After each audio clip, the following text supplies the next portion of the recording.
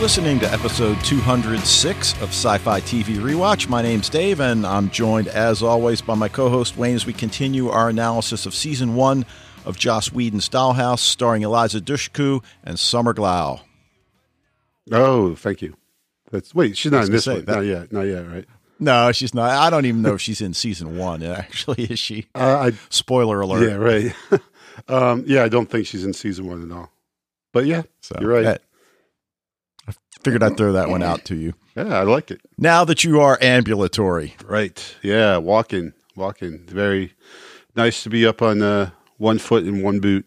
Way better than the crutching and the knee wheeler and everything. So. Oh God, I'll bet. Yeah. So, but you still can't drive, or still can't drive? Nope. No, probably another 3 weeks before I get the boot off, and then I can drive. So, and I start therapy on Wednesday, so that should be fun.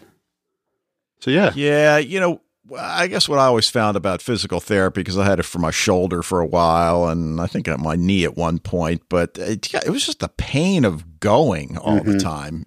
I mean, once you get there, it actually kind of feels good. Yeah. I went there for my neck, and it's actually my my younger son and I both at the same time. We both had neck issues. And we're just talking about the part where they do the stim, and everything. And I loved that part. I thought that was great, and but he hated it. So yeah. I it's like, nope, you can turn it up to where my foot's shaking. I'm like, all right, that's good. Yeah. So, all right. Well, anyway, before we go off too far in our medical histories, want to remind you guys, love to hear from you as always. Emails to sci-fi TV rewatch at gmail.com or at the website where you can leave a voicemail using the leave voicemail tab. You can record your own audio clip, send us the MP3 as an attachment, or just send us a tweet at Sci-Fi TV Rewatch. And as always, we'd encourage you to consider joining the Facebook group and join the discussions there. So, big weekend, which is also kind of apropos as we head into San Diego Comic-Con week, which begins, I believe, Wednesday. They have some sort of special preview that night, and then it goes into full gear on Thursday. But we found out about the new Doctor, which we will discuss next time. So that was huge news. And I don't know how closely you were watching it, but the BBC was saying that we're going to announce it at the conclusion of the Wimbledon final. Right. So I'm sure everybody's thinking like, all right, please, God, don't let it go 5 sets. Well, and it didn't. And probably there's a lot of people who missed it, including myself, because they thought the match would go longer, and it so didn't. It was Roger Federer just wiped the floor with Marin Cilic. Because he's obviously a Doctor Who fan, and yeah, he didn't want to disappoint the rest of us.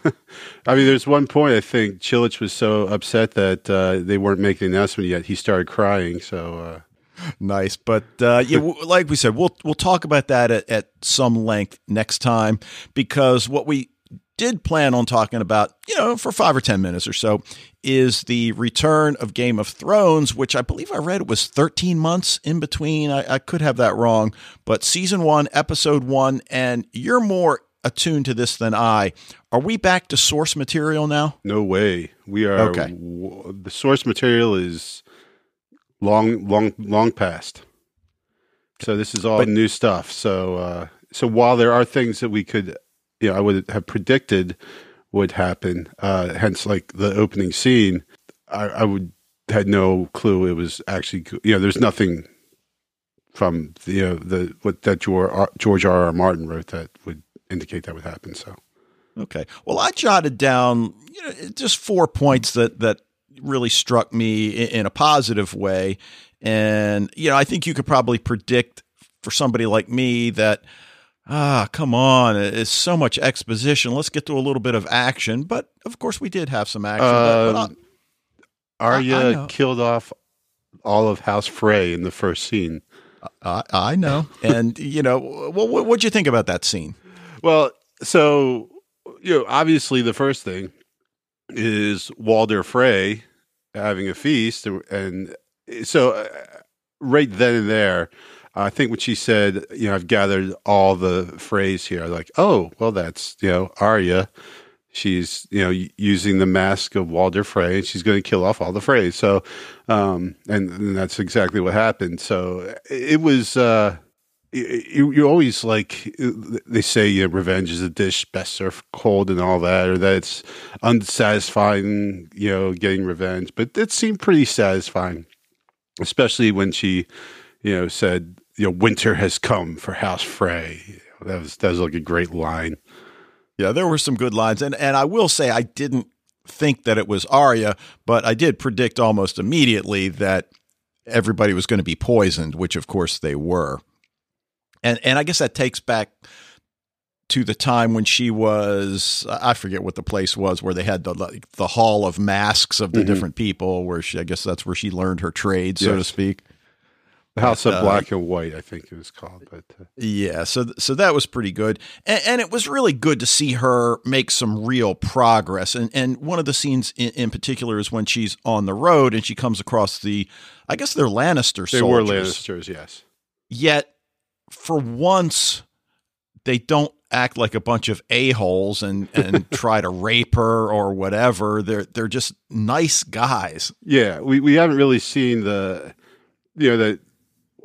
while these armies, they're made up of regular people from regular towns and villages, and Arya kind of got a glimpse of that. You see her looking around, and she's thinking, I could totally kill all these guys right here and now, but instead they just hang out. She shares food with them and wine, and they laugh and joke, and it's a nice little touch of humanity.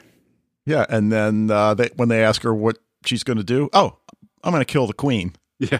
Yeah, sure you are. Yeah, that's it. You knew that was going to be one of two things. Either they were going to freak out and kill her, or, laugh it off, and, they laughed it off. So. Right. Now, speaking about the Lannisters, the other thing that I thought was pretty intriguing was that whole conversation when they're trying to figure out who their allies are, for this coming war. And of course, they have no allies. Why would anybody follow Cersei except that they're frightened to death of her? Right. Or they want to marry her. And then we get into, the Greyjoys, of course. I'd forgotten about them. So, yeah, of course they would. But I love that whole... What a great scene with I know it's computer generated, but with the ships... black sails on the for their ships. That was the Ironborn ships. That was pretty sweet little scene there. Oh, I absolutely. I noticed it and I jotted it down. I'm glad you caught that as well. But when we go back to that exchange between what's his name, Euron Greyjoy, and Cersei, the whole idea about why should I trust you? Well, you shouldn't. Well, you'll betray me at the first chance. Yeah, I might. But, and it's just that, yet these are the people that are going to have to work together. And then at the very end, he talks about a gift that he intends to bring her. I'm assuming it's somebody's head, but. Yeah, I think he's, my first thought was he's going to go after Tyrion, because that's really what she wants more than anything is him dead. Does he really think, she even says, I'm not going to marry you, as Jaime standing right there. Right. And he alludes that he's like, I've got two hands, so, this is a marriage of the worst of the worst. Euron Crowseye is awful. Cersei is awful. This alliance is, just a joining of the two worst. And they each need each other. And that's really the kind of thing that would unite them, is like neither of them can survive on their own. Euron knows that I can go back to the Iron Islands, but I'll just be king of a bunch of rocks there still. If I want to branch out a little bit, I need the Lannisters. And obviously, Cersei has no one, as Jaime points out to her, or she points out to Jaime. And so this is her only ally, her only chance in any way of coming out of this alive. Well, and the other thing I find fascinating is that let's not lose sight of the fact that Jaime's a bad guy too. When you look, he's just not maybe as overtly evil as his sister. He's not a nice guy either. No, he's not. But and actually, I read something about this in I can't remember what, but he killed the Mad King for using the fire, or for wanting to use the fire on all of King's Landing, and then his sister pretty much does the same thing. And the fact is, that interchange that they had, which is, I think, one of the first I've really heard him say these were our children.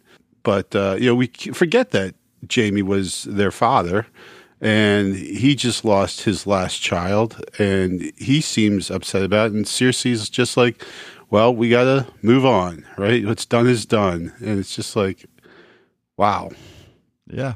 Now, the other exchange, and I understand in a season premiere, a certain amount of exposition has to occur. I get that. But I really loved the exchange between Jon Snow and Sansa as they're, talking to the gathering. And, on the one hand, they both make a compelling case. And as she says, and I was glad they had that follow-up scene when the two of them are just walking together alone, and he confronts her about, undermining him in front of the others. And I just really like where that's headed, which is not where I thought it was going to head, given, the previews and the trailers that were available. Oh, where'd you think it was going to head? Well, that she was going to really openly try to depose him. Right. As opposed to, at least in this episode, look, I'm going to be the other side. I'm going to be the person that forces you to consider all options because, as she says, our father was stupid. Yeah.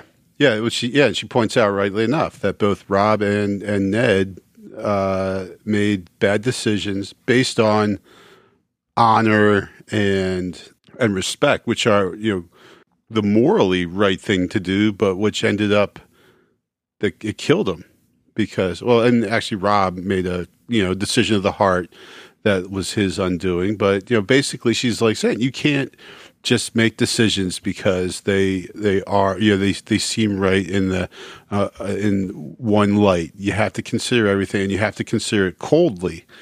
Right? Like, she's all about, like, no, let's put out the Umbers and the Karstarks. Let's strip them of their lands and give them to someone who is loyal. And John's like, I'm not, he makes a very Ned-like decision of, I'm not going to take away, because of what the parents did. I'm not going to punish the children for that. And it seems like it kind of worked because everyone seems to be on board with that. Well, they do, and certainly when you see the representative of each house step forward and pledge fealty, does anybody really think that those two are making command decisions for the family? And of course not, because we know there are other older men behind the scenes. But I don't think. I think what they're trying to show is that there's not. I think all the older men were killed. Okay, well, I think it's what they're trying to show, because we see that with Lady Mormont, right? Yeah, true. Who, by the way, is now my absolute favorite Game of Thrones character. It's hard to not. I will agree with you. She's awesome. Although I would say, for me, and I suspect a lot of Game of Thrones fans, they saved the best for last. Dany, we can't really say returns to Westeros because I don't think she's been here before. She was born on Dragonstone. Okay. She hasn't, she left there when she was a baby. So, right. So that whole scene where she comes, and I love the fact that Tyrion doesn't say a word the entire time. Exactly. Which you keep waiting. Is he going to say something? Is it going to be the right thing? And on the one hand, he's matured so much that I expected him to say something that was reasonably meaningful, but I think it was better that he didn't say a word. Mm-hmm. And then I love she walks right past the throne. I started thinking, all right, is she going to go there and sit in it? No. She walks right past it and into the war room. Pumping your butt down on the throne is not going to get anything done, right? Exactly. And that's what she's about. Yep. She's not about pomp and circumstance and ceremony. Yeah. So get the job done. Yep. That was a really good scene. Obviously, like putting her hand down and touching she's just like a really good actress. And, she just kind of inhabits this part, as do, I mean, everyone does a great job, but what a difficult role she's had. And the character has changed so much. And she's just kind of been there the whole time, Well, that's all I got to say about it. I don't know if you want to throw anything else out there. No, it was good. It was a great start. We're going to get a shortened season here, but really strong start. And I know, like, I went to visit see my nephew and his kid yesterday, and he had two friends came over with their Game of Thrones shirts on, and they left early to go to the Game of Thrones party that they were having. So this like become quite the cultural event. Yes, it has. All right. Well, speaking of cultural events, let's get into The Dollhouse. Yes, absolutely. Season 1, episode 8, entitled Needs.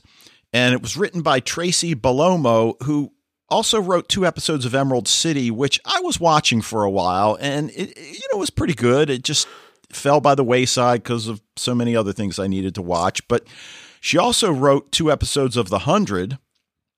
And nice. She was a staff writer for Dollhouse the entire time. And it was directed by Felix Alcala, who did 2 episodes of Battlestar Galactica. He also directed the Battlestar Galactica film Razor. And then he directed a bunch of things on Terminator, the Sarah Connor Chronicles. So cool. Yep. And aired April 3rd, 2009. So even before we get into our initial thoughts, I was listening to one of the Doctor Who podcasts that I listen to, and this is the one, I've mentioned the one that I listen to for the most part, and it's 3 guys, and he mentioned one time that his wife has a Doctor Who podcast with other women, and I've been listening to them as well, and they were doing a recap of Series 10. And they talked about evaluating the season arcs. They broke it down into the Doctor's arc, Bill's arc, and Missy's arc, which, I thought was an obvious way to look at it, and which ones were, I guess, the strongest. And when we look at Dollhouse, I mean, we certainly got the arc of Echo becoming self-aware, Ballard trying to bring down the Dollhouse, and then Alpha on the loose. So here we are at episode 8. I mean, we're way past the halfway mark. I'm thinking they need to start doing something with the Alpha story arc again. Right. Just as you mentioned, that, it's like they really haven't kind of, I guess it was episode 2 that we got a lot of information about Alpha in that one. And then since then, he probably gets a mention each episode, usually in the form of, Dominic warning everyone that if we allow this to happen, we might be creating another Alpha. So it's just been mentioned in passing, kind of like a Kaiser Soze type thing. And you're right. It's probably, we're getting to a point where they need to either, move that part of the story forward a little bit.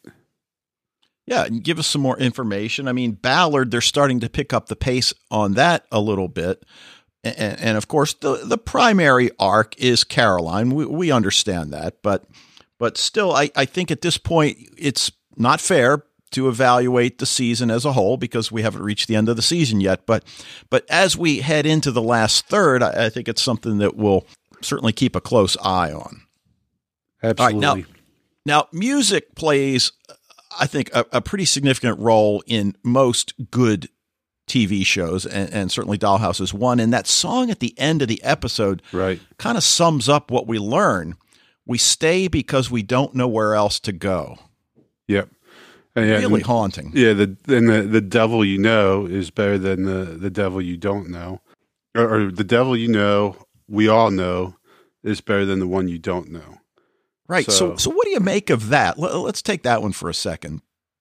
Well, I mean, what is the devil they know? Being in the dollhouse and not having to deal with those emotional pains that they're all experiencing in the past? or is it the other way around? Is the emotional pain the devil that they know, and the devil that they don't know is the dollhouse? Okay. Right. I mean, it could, I don't know. I'm being devil's advocate. So I don't know. It could go either way, but I think you're right in that those are like the two devils that they're dealing with in this episode. And I guess I love the ambiguity of what you just said, in that we really don't know. And I mean, there's less ambiguity about the line at the end. We stay because we don't know where else to go, because it makes us then wonder, well, what happens at the end of 5 years? Right. Does Topher then reinstall the person's original personality minus whatever emotional pain led them to the dollhouse in the first place? Or do some of these people re-up because the pain is so great? Right. Yeah, that's an excellent question. I hadn't thought about that, because certainly that might be something that. Yeah, that at the end of this whole thing, they might. Yes, I'm sorry, I'm not articulating this very well. What's out there that led them to the dollhouse is still out there. Like, right. Mellie November, her daughter is still dead, right? And so whenever she's done, that same condition is still going to be out there. Is she going to be better equipped to deal with that in 5 years than she is now? I would guess no, unless Topher erases that part of her memory. And I think the implication is certainly that he has the ability to do that. And we'll talk about, this episode in particular in a few minutes. The other thing we get is some name reveals, and certainly we've been able to match Echo with Caroline Farrell. We get the call sign for Mellie, and I guess at this point we assume Mellie is her real name, but maybe not. Maybe not, yeah. But we do know that she is November within the dollhouse. Sierra, we learned that her name is Priya, right? Because when she goes to that one guy's apartment. Oh, okay, I didn't catch that, but yeah, okay. So again, we're getting a little bit of of the pieces put together, and then Mike. What the heck do we know him from? I meant to look him up. Yeah, the same thing. Like I know I've seen him before, but I couldn't. Right, but Mike is, of course, one of the call signs in the military alphabet for the letter M, obviously. So he doesn't last long as part of the group, though, which again I thought was good. I mean, it was just, I guess, his personality, and he, try as he might, he couldn't stay under the radar. Right, but it gets us back to what is it that DeWitt's really testing here? Because immediately they start, I think it's when they get in the black SUV, and then it cuts to DeWitt and Topher, and they know exactly what's going on. Mm-hmm. And it almost sounded like Dominic didn't know that the plan was to let them get out of the building. I think he knew, but he just obviously was not like super psyched about it. Again, it goes back to what did Topher give them? Because they have enough memory, enough awareness that we don't belong here. We're being held prisoners here. And I love, though, Mike's first reaction that, well, it must be aliens. Right.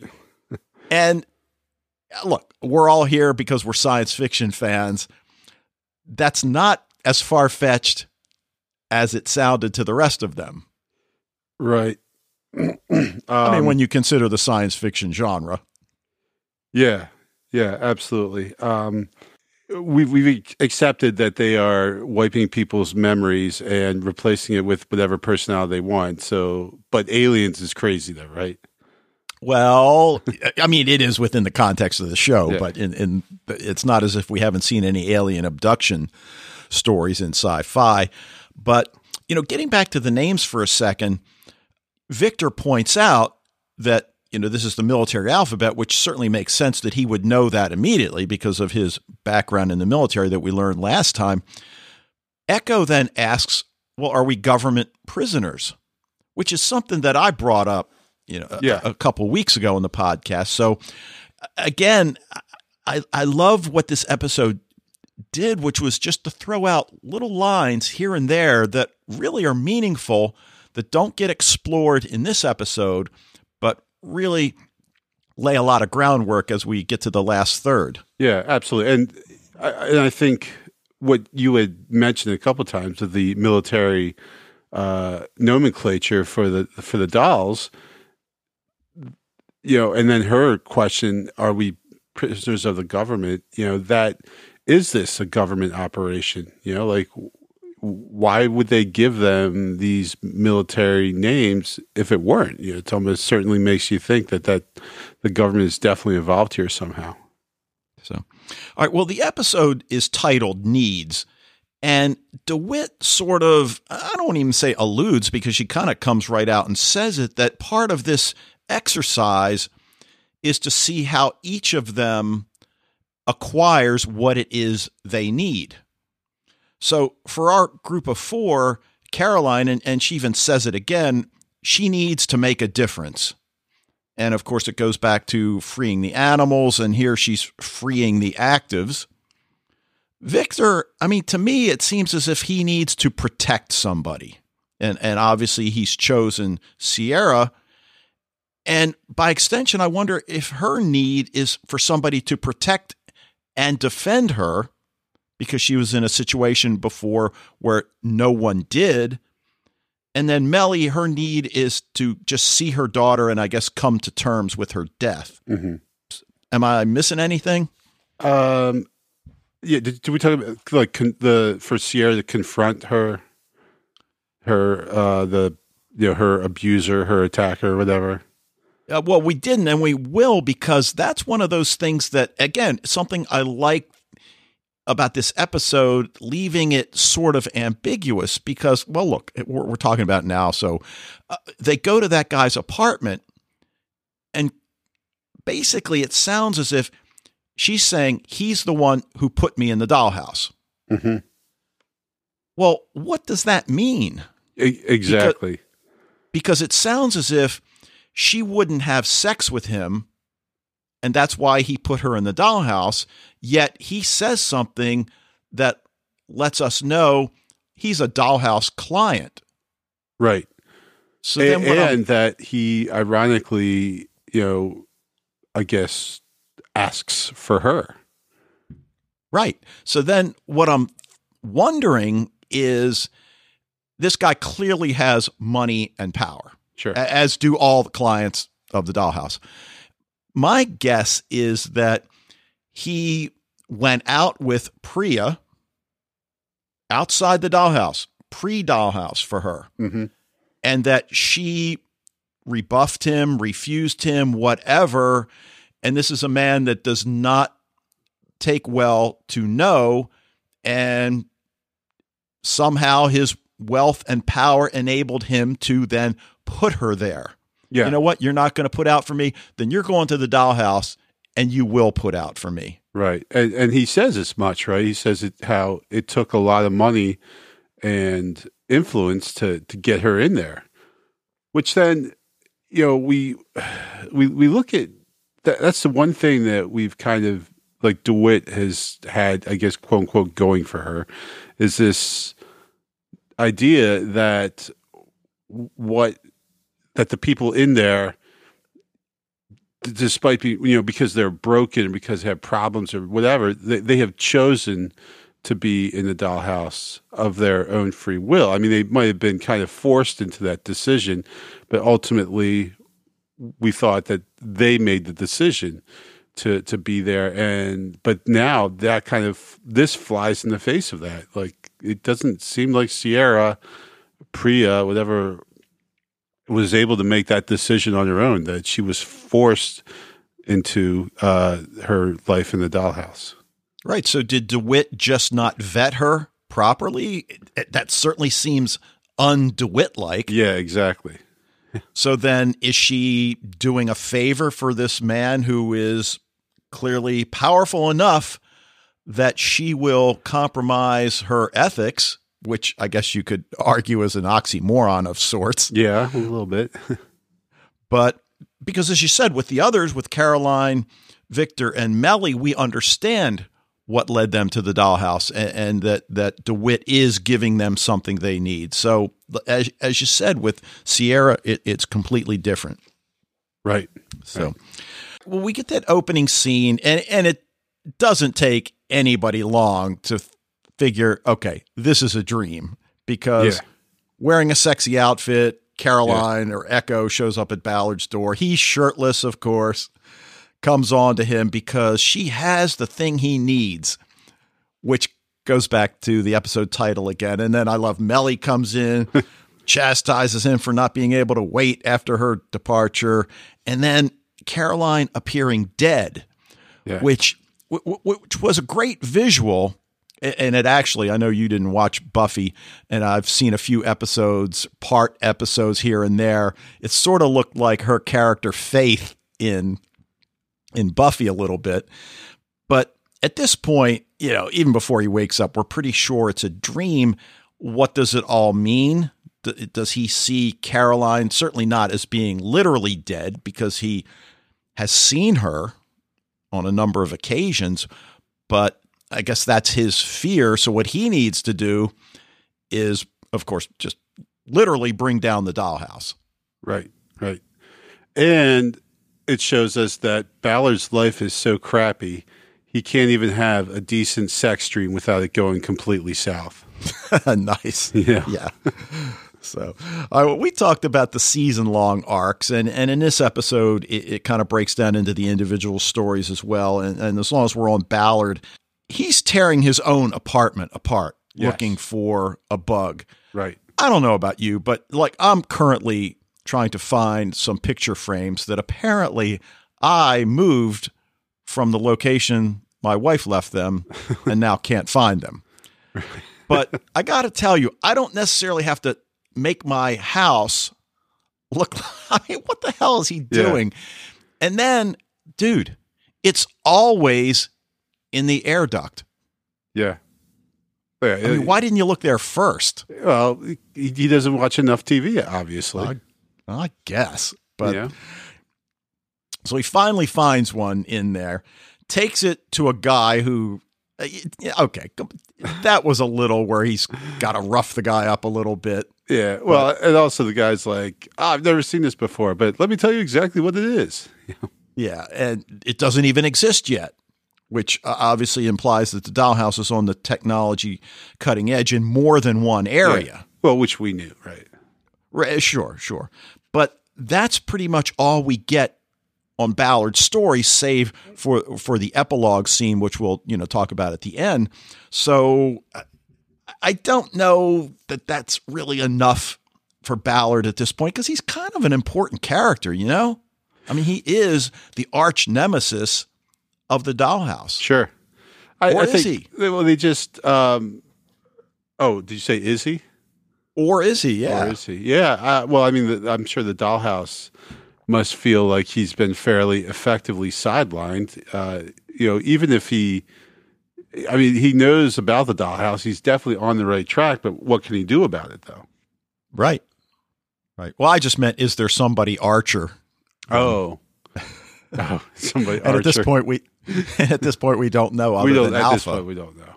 Yeah, we don't know. Well, yeah, right. Alpha, right? Who from what we've seen, what they've ascribed to him, he's pretty arch.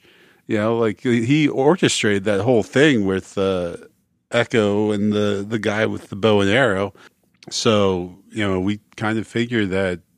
Well, and also giving the photos to Ballard, because without Alpha's help, where is Ballard on this? I mean, he doesn't have as much to go on, right? Right.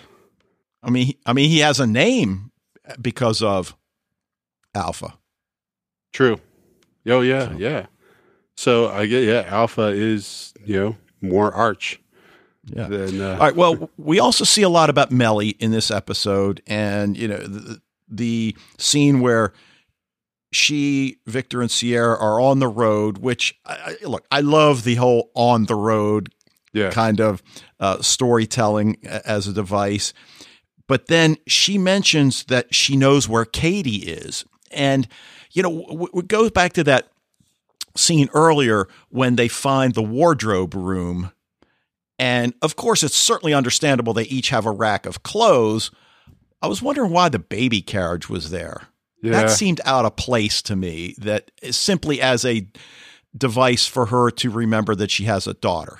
Yeah. Or, was it, well, okay, there's two possibilities here. One is that, some clients like to have their dolls pushing a baby carriage around. B, they put it there purposefully for November to see to trigger that memory, maybe. Right, because we do know that they're orchestrating this entire event. Right. So both of those make sense. But then she says, I remember my life, and wants to get out of the SUV. And at this point, we're wondering, how much does she remember? Right. And we don't know. I mean, we learn a little bit because she certainly knows where to walk. And we've got that poignant scene where she's walking through a playground with the kids playing. And again, for those of us that have seen the entire season and at this point, even seen this entire episode, we know why that's so meaningful because, of course, she ends up in a cemetery at Katie's grave. And that's all the information we get out of that. So we don't know. I don't think there were any dates on the headstone. I don't think so either. So we don't know whether she died in childbirth, whether her child died, a few days after birth. We don't know if there was an accident. We don't know if she feels responsible. We still have all of those things to learn.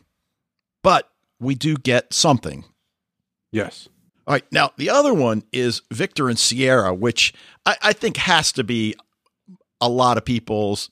I mean, obviously, Echo's story is front and center, but you have to love the Victor and Sierra story because at the heart, it's just a sweet little romance. Right. And, shippers watching Dollhouse are pretty disappointed by and large because there's no real, relationships going on here but now you got one to latch onto here. Well, and I like the fact that Joss is playing it that way. It's one of my problems with a lot of shows, and I don't want to go off on that right now, but I like the fact that we're really not going there. So right. Echo notices the cameras, and then Victor and Sierra are able to escape together, wait for the others. And one of the first things you notice is that Sierra's speaking with an accent at this point, which I'm not sure what it is. It sounds like possibly Australian, but well, yeah, I think it's like they just let Deachin Lockman talk in her regular accent and not have to put on one. Just kind of throwing her a bone so she doesn't have to work in the foreign accent this week. Well, they're throwing me a bone too. Right. So, all right. Now, Victor senses something bad happened to her. And of course, you mentioned last week that the flashes she was having were of Hearn. And of course, that's what we see in this episode. So you were certainly right about that.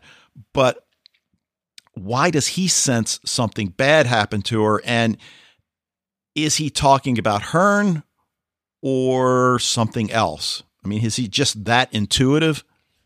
I think I think you got it there. I think that Victor is kind of that intuitive. Well, it's when it comes to Sierra because he's in love with her, right? So he more sensitive about her changes of mood and things like that.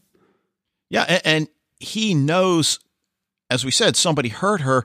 And then I love that response that she gives him, that she knows he waits for her at night to make sure she's okay, right? And then that's the scene at the end when they kiss. But the fact, and when you go back and look at that scene earlier in the episode when they're getting into their sleep pods, and you just see him, he's kind of waiting till she gets into hers, and it's that recognition from her that so subtle yet just so powerful. Yeah, absolutely. Well, we go back to, the four of them trying to escape, and she remembers men with guns that brought her to the dollhouse.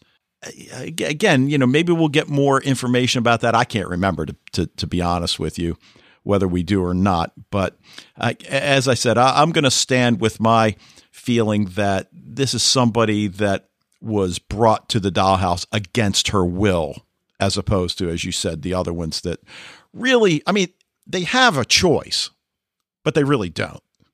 Right. Yeah, exactly. Yeah. Like we said before, that they don't really have that choice. They're kind of being forced into this, but at least they are ultimately making that decision themselves. But it's like we've said now, it's for Sierra. It doesn't seem like that was the case. And if you think back to when we first saw Sierra, she was hooked up to the big machine, I guess, that for the initial deprogramming or whatever, where they have the electrodes all over her body, and it looked very painful. And right from the start, we get a sense of, that hasn't chosen to be there. All right. Well, getting to Echo's story, which makes up the bulk of this one, we start with that stand-up staff meeting in DeWitt's office. How classic that Topher comes in late. Yeah. I love it. A man I can relate to.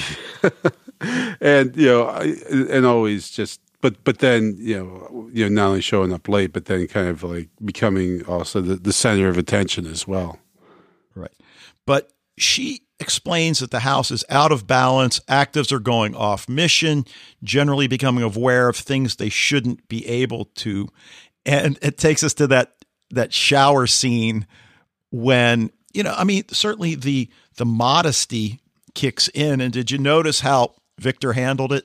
Oh, I loved it. He was reciting the lineup for the 86 Mets. Right. Exactly.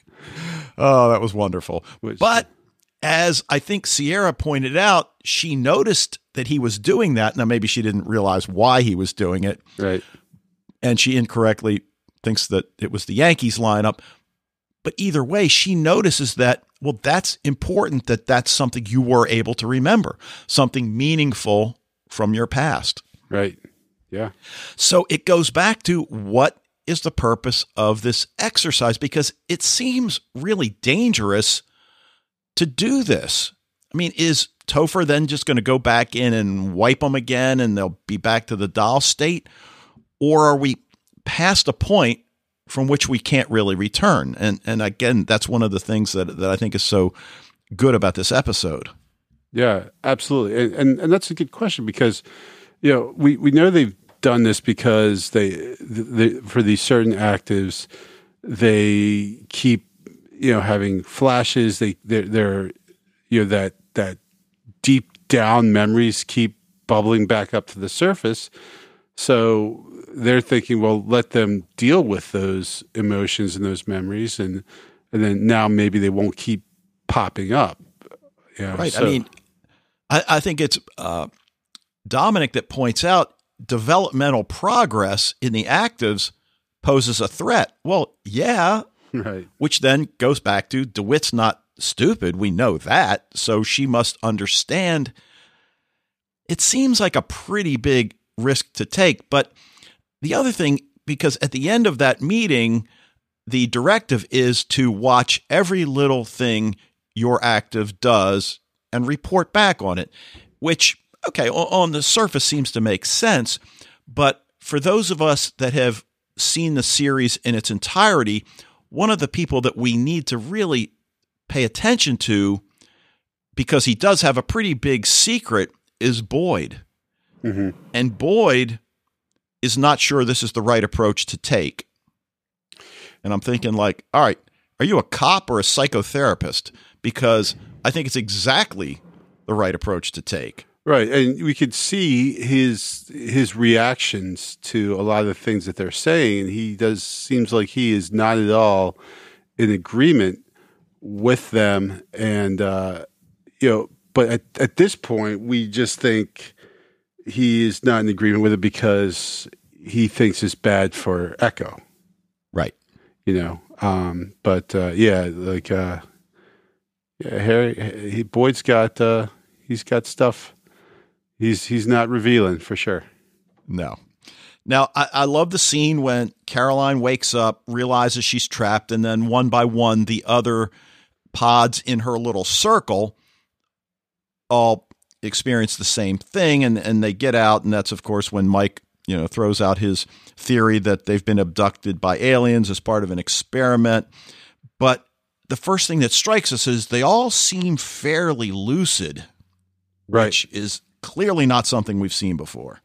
Yeah, exactly. Because and it's even they very quickly recognize the difference between the people in the doll state and themselves. Right. Right. And at this point, we're wondering, all right, how does no one notice that they've broken out of their chambers? And why were they sleeping while everybody else was apparently awake? And of course, it's part of the plan. Right. But Mellie posits right away, maybe something bad happened to us and they're helping us heal, which is, of course, the prime directive of the dollhouse. But it goes back to clearly Topher and DeWitt are directing this, but to what end? To how, and how much of a hand do they really have? Is it really, okay, I'm going to give you these tools, throw you out there, and let's see what you do with them, which seems to be what DeWitt's doing. Yeah, they're right, because they're following them, but they're not controlling where they go or what happens to them once they get there. Right. So all five are still playing along at breakfast. Echo is taken to Saunders' office because she cut her hand, I guess, opening the glass on her sleep pod. And Saunders right away senses something's different and tells Echo to be careful. Certainly Saunders is in on the plan, and this is our first indication. Look, we know Saunders cares. And again, we know what the secret is about Dr. Saunders. But maybe, it's almost as if she's... We don't know yet. No, I mean, those of us that have seen this series. Okay, yeah. Right. Again, so not saying what it is, obviously, for those of you that this is your first watch, but we get the sense that Saunders cares more than we've even seen previously.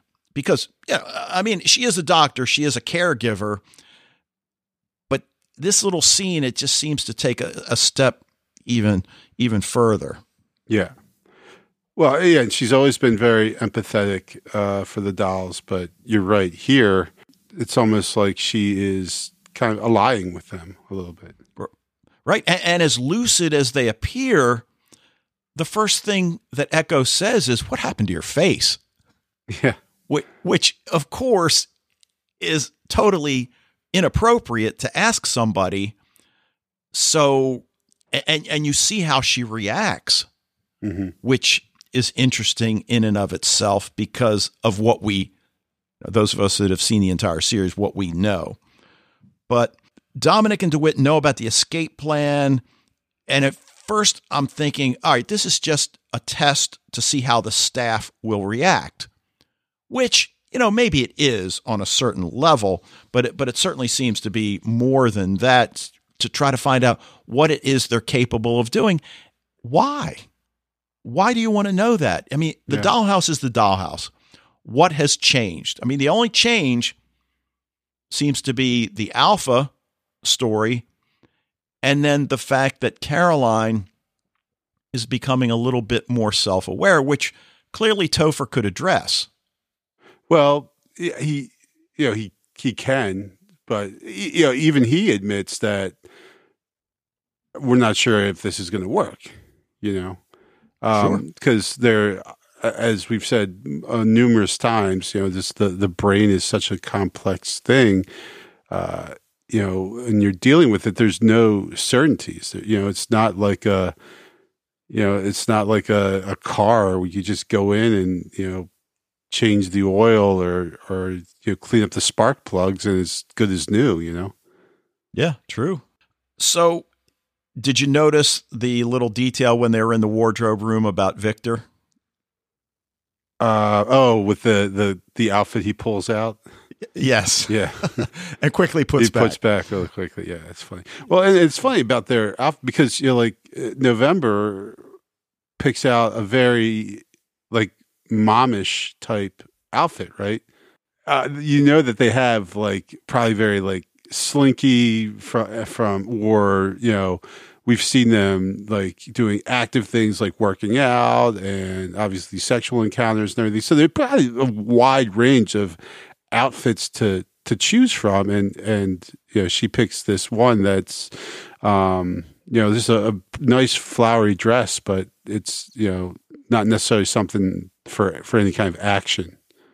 Right, but when you think about what November's role as Mellie has been, which is to stay close, keep an eye on what Ballard is doing, I mean, she's playing certainly, the good neighbor, but she's got those mothering instincts, and clearly these instincts are because, and again, we know that she's programmed to be like this, but because she has a crush on Paul Ballard. So, I think it's certainly expected that she picks that dress because it's almost like, have we seen her in that dress before as Mellie, who lives across the street from Ballard? If not that dress, certainly one similar to it. Yeah, absolutely.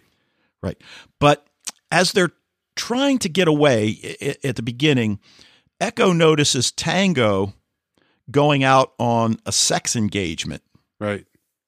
And then tells them to go without her, that she's going to try and make a difference, which are certainly words we've heard from activist Caroline. And then she calls the dollhouse a people warehouse, which is, of course, what it really is. Yes. Okay. All right. But there wasn't a lot that I had a problem with in this episode. Clearly, it's a really good episode. One of the female staff members finds Echo breaking into a gun rack.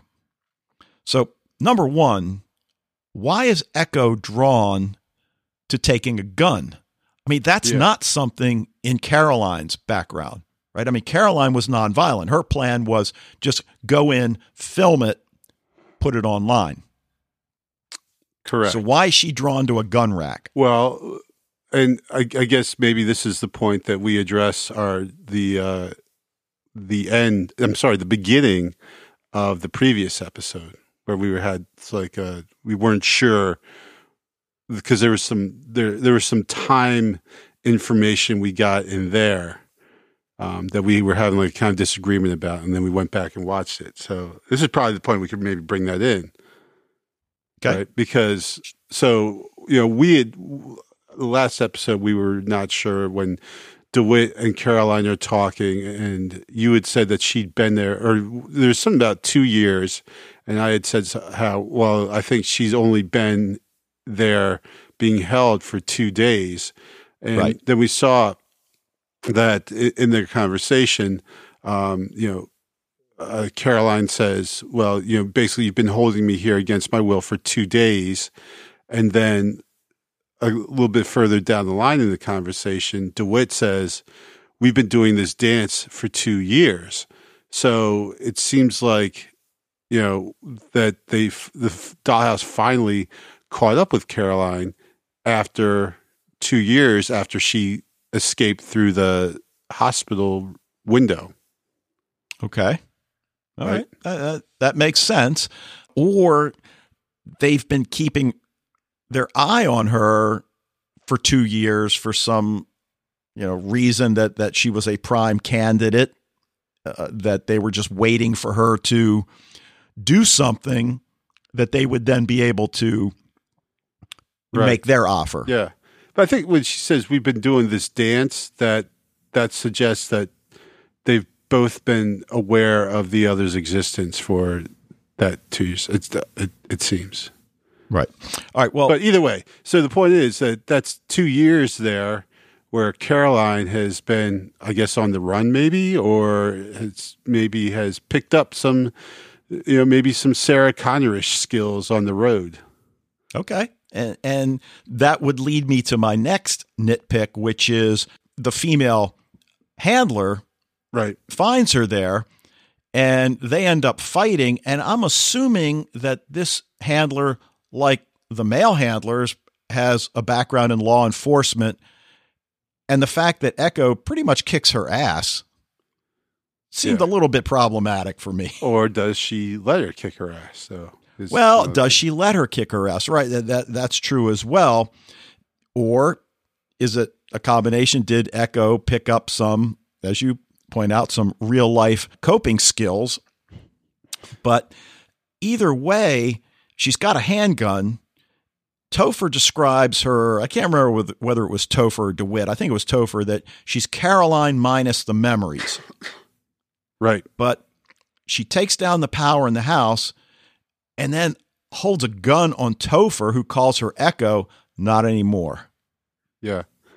Yeah. And this is the part I'm still not 100% sure of is, did this go, and your question about the handler fits in right well. That is this what they wanted to happen, or did this go beyond what they wanted to happen? Right. Because it seems like her getting the guns and everything might be beyond what they were thinking would happen here. But then on the other hand, you think, well, but then again, it was still like a little too easy. And like that, especially that pathetic lock that they have, keeping all the guns. They have just this little lock that she's able to break up with a fire extinguisher. It's just like, it seems still like it's kind of contrived. But as you said, it could have been part of the plan. But the other thing that comes out of this scene is that she asks Topher what year it is. Right. He doesn't really tell. Well, he tells her it's 2009, but right. She asks how long she's been there. And we don't get an answer. Right. So he explains to her, what the whole process does, helps them become better people, gives them what they need. And he tells her they're all volunteers, and she has that awareness that I'm not like them, and she asks why. Now, again, he doesn't really give her an answer, and we don't know. We assume it's just her individuality. As you've mentioned many times, Topher can only erase so much. Mm-hmm. So I love it when she puts him in the chair to teach him a lesson, and makes the analogy of his playing God, which is, of course, what he really does. And he certainly sees himself as God. Yeah, except not at this moment. And so this is where I'm, either Topher is just an amazing actor, or he is really crapping his pants when Caroline puts him into that chair. Well, I think he's doing a little of both. And the question I have, does she really intend to give him a treatment? Because at the end of the day, what she wants him to do is free the others. And he tells her, well, I don't have the power to do that. And then DeWitt comes in and says, well, I do. Right. And then we get, again, some answers that we pretty much knew already. But she tells Caroline, you wanted to forget. I eased your suffering. But of course, what is it that she wants to forget? Is that this was her plan and her boyfriend got shot and killed for following her? Well, right. That seems like a reasonable emotional pain that somebody would want to get rid of. So maybe that's it. But then she says, I can't tell you what that suffering is because I promised you I wouldn't. Right. Now, is that a promise that they all are given? We don't know. Yeah, I don't know. And that the others are here because of similar unbearable memories. And you wonder, it goes back to what I'd said at the top of the show, is at the end of the 5 years, do they have their original personalities replaced minus whatever the emotional, painful event was that led them here in the first place, or something else? I don't know. Yeah, I don't know either, because I mean, if you look at it from that standpoint, that, well, like I said before, like the issue that they're dealing with before hasn't gone away; it's still out there in the world. Do you deprive them of their ability to remember that and not being able to deal with it should it arise again, or do you just put everything back in and say, "Here you go"? Well, as Topher said, that what seems like the very large amount of money that they get upon leaving the dollhouse might be, kind of like a something to help them deal with the whatever else they might have to deal with. A soothing balm. Yeah. And then we get to, that song you mentioned about the devil you know is better than the one you don't. Okay, so I actually found out who sings that. Okay. It's called O+S is the name of the band. And the song's called Lonely Ghosts. And I had the lyrics pulled up, but then the website that it was pulled up on kept running ads that were talking in my head while you were talking, so I had to shut it down. But yeah, so there's, and of course now it's, but so the lyrics are basically, as we had said, about the devil you know is better than the one you don't. It says, like lonely ghosts at a roadside cross, we stay because we don't know where else to go. It says, the places our old haunts will miss us when we're gone. We can never move on. So, I think there's a lot in that song that's applicable to the state of the dolls here, right? Yeah, and it's playing as the actives are leaving the building to walk into the sunlight, if you will. And, of course, the irony is that just because they're walking into the light, they're not going to have the same recognition that our four are having. Or are they? I mean, I'm under the assumption that these four are special in this exercise and that their level of awareness is not what the others are experiencing, because we certainly see the others walking about the dollhouse, before they break out, and they're just as they always are. Yeah, absolutely. And they say as much that, I can't remember the term that they use, but basically what you just said, the actives that are, experiencing more of the flashbacks and are recovering more of their memories are the ones that have to go and try and deal with their stuff.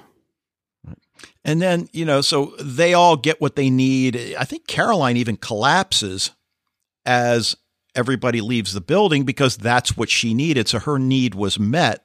Yeah. But the other thing, and I think it's Dominic that brings it up, I could be wrong, the idea of self-guided journeys as it relates to the actives, as if this might be part of a new plan. And I'm wondering, well, what's the plan? To give actives a certain level of autonomy, which kind of circumvents the whole purpose of the dollhouse, at least as far as client tastes go. Sure. I can't imagine that's part of it. So I think, it would seem is that they're trying to remove the last bits of autonomy, and by having them, experience something that they won't have the need for it anymore, I guess. Well, that makes sense to me. So I guess what I sense here, though, is this growing rift between Dominic and DeWitt. And I would say Topher, but he's sort of oblivious. He's, speaking of autonomy, I mean, he's given a lot of autonomy in what he does, but he is watched closely by DeWitt. There's certainly no question. So we get to the closing scene, which I think is one of the best closing scenes of the series so far. Caroline has left a message on Ballard's phone telling him that they, meaning the dollhouse, have a file on him, that they're somewhere underground. Come rescue us. Which is, of course, exactly the kind of thing he wants to hear, because not only does it give him something to go on, but, it certainly proves his approach is the right approach, that there are people here who want to be saved. Right. And so if we're talking about the dollhouse dealing with the needs of the actives, well, here maybe they're dealing with Ballard's needs, right? That he needs to be on the trail. He needs to be hunting down the mystery. He needs to save Caroline. Right. And so is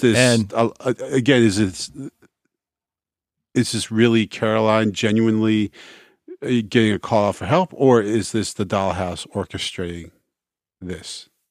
Right. And we need more Tamo Pennicott. So hopefully we'll get that as a result of this phone message. I'm not going to give this one an A+, although I was inclined to go that way, but I'm certainly going to go with an A. Sure. Yeah, I'll give it a solid A. No A+ from this guy. I know. All right. Anything else you want to bring up? Just one thing. We were wondering about Mike, where we'd seen him before, and you did not watch 24 Legacy, did you? No. Okay. He was the guy in charge of CTU in 24 Legacy. It's a pretty big role. You did see Masters of Sex, though, right?